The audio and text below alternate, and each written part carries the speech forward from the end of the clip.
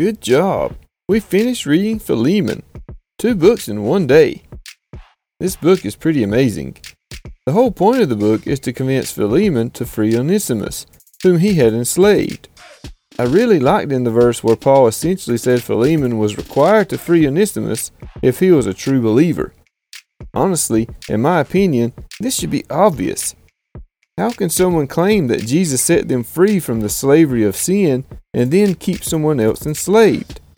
Jesus taught a parable relevant to this situation where a guy forgave a man a debt of 10,000 talents. This is an astronomical debt.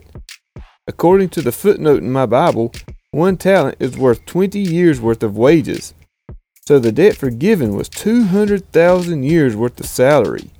Jesus was basically just making up a ridiculously large number that no one would ever actually loan to anyone, much less ever be able to pay back if they were able to borrow it. Then the guy whose debt was forgiven went and beat another guy that owed him 200 denarii. According to the footnote in my Bible, 1 denarii is worth 1 day's worth of wages. So the guy who was forgiven a debt of 200,000 years' worth of salary was owed a debt of 200 days' worth of salary. This is a lot of money, but it's not an unrealistic amount of money. Plus, if someone were to free up 200,000 years' worth of debt, I feel sure it would have been sufficient to forgive 200 days' worth of debt. Jesus said the dude who had forgiven the first guy's debt heard about him not paying it forward and called him wicked, reinstated the debt, and had him thrown into prison until he could pay back the debt. Based on this, I think Jesus is clearly saying that when you've been freed from your slavery to sin, which is an astronomical debt you can't pay, you should have mercy on others that owe you. From what I understand, slavery in the Roman Empire was usually the result of someone owing you money. So Onesimus was likely enslaved because of a debt. In this case, Jesus' teaching about debt forgiveness clearly applies to Onesimus' situation. Even if the guy wasn't a true believer and chose not to forgive Onesimus' debt, he had no excuse because Paul had even offered to pay his debts.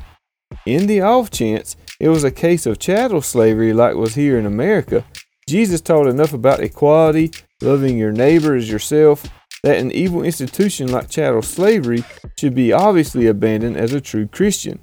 So, whatever the case, if Philemon was a true believer of Jesus, Onesimus should have been a free man. This whole story reminds me of this missionary I read about named George Lyle. George was the first ordained black minister in the U.S. and Jamaica. He fled from the U.S. to Jamaica after the Civil War when his previous enslavers tried to enslave him again. When he got to Jamaica, one of the things he and the church members tried to do was free enslaved people. They worked within the law, which was ridiculous and designed to keep people enslaved. For instance, for a person to be set free, they were not only required to pay the enslaver a significant fee to obtain their freedom, they had to ensure the person being set free had 10 years' worth of salary saved up so as not to be a burden on the community.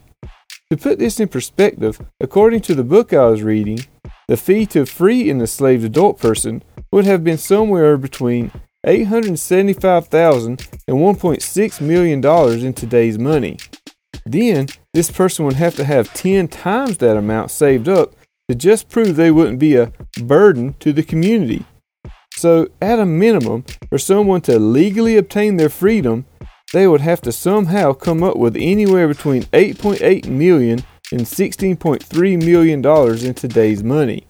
How is a person who was forced to work under cruel conditions without pay supposed to save up any money, much less an amount equivalent to millions of dollars today? This system was absolutely insane.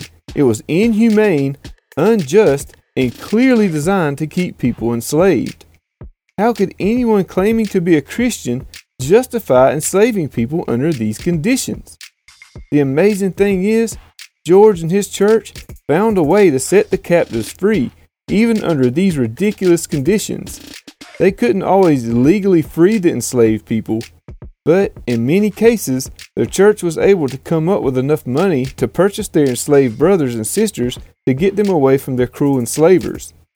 This is the kind of advocacy the church should be involved in, doing everything in our power to set the captives free. Lord, please help us to remember our brothers and sisters who are suffering in captivity or under unjust institutions. Please help us to be advocates for their freedom. Thank you so much for reading through the Bible with me. Please check out that book about George Liele. I have included a link to the book in the show notes. Please come back tomorrow and we'll begin reading the book of Hebrews.